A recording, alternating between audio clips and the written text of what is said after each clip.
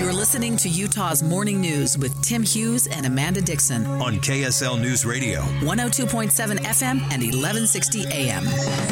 Good morning, KSL News Time, 8:30. KSL's top story this hour. The Utah Senate passed a compromise bill that deals with removing books with indecent material from school shelves. KSL News Radio's Adam Small begins our team coverage Eye on the Hill 2024. Under this bill, if 3 school districts or 2 school districts and 5 charter schools vote to remove a book, it would get removed in every single school in the state. Bill sponsor Representative Ken Ivory says the material in some of these books have been deemed criminally indecent for years. We're not changing the standard. We're not creating the standard. It takes one person to report a crime. However, some have voiced concern with a potentially small portion of the population making decisions on books for the entire state, so lawmakers approved a substitute, giving the State Board of Education the option to step in and prevent a book's statewide removal while still upholding any district's decision to remove it. The bill still needs to clear the House again to get to the governor's desk. Adam Small, KSL News Radio. Utah lawmakers also trying to find a better way to deal with kids who miss a lot of school. That bill's sponsor, Senator Michael Kennedy, described it as an option for parents and teachers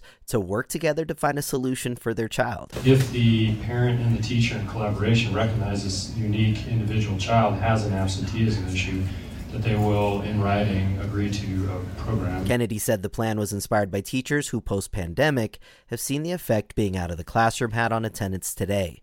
But it's not a one-size-fits-all plan, but could be customized for each situation and still empowers teachers and parents to work together. The House voted unanimously to move the bill forward. Eric Cabrera, KSL News Radio. Micro schools could soon be allowed to open without having to follow the same regulations as other schools. KSL News Radio's Heather Peterson continues our team coverage Eye on the Hill 2024. A bill that's been approved by the House and the Senate is trying to define micro schools and help cities and counties regulate them. It states anyone can open up a school in their home with up to 16 children or a commercial building with up to 100 kids without having to follow the curriculum and regulations of larger schools. Instead of being counted as a daycare center or school, it would be registered as a business and regulated as such. The bill is now awaiting the governor's signature. On to KSL's top national stories this hour. The White House says it's preparing major sanctions to hold Russia accountable for the death of Putin critic Alexei Navalny. The sanctions are expected to target Kremlin defense industries and other revenue sources. Navalny died in prison Friday. His family claims he was murdered and accuses the Kremlin of covering it up, refusing to release his body. He was a friend and a person who really invested a lot of hope and passion. Navalny's friend is now sharing letters the two recently exchanged. He says Navalny wrote from prison about the conditions he faced, his concern about U.S. politics, and his love of traveling. ABC's Perry Russum says Navalny's death is leading to multiple protests across Russia. A death in Tooele we told you about yesterday is leaving law enforcement stunned because of the age of the suspect.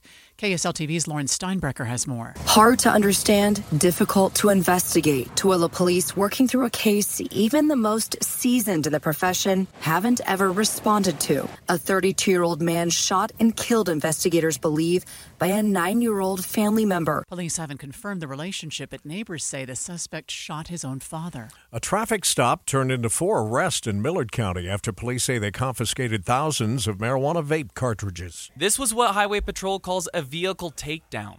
Highway Patrol units worked together to stop a car they say was on the run for possible drug trafficking. When they spiked the tires and approached the car, officers say in an arrest document they found about 3,500 vape cartridges for marijuana.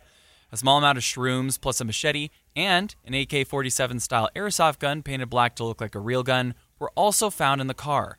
The adult is being held without bail, while we have no information on the status of the other 3 minors. Peter Johnston, KSL News Radio.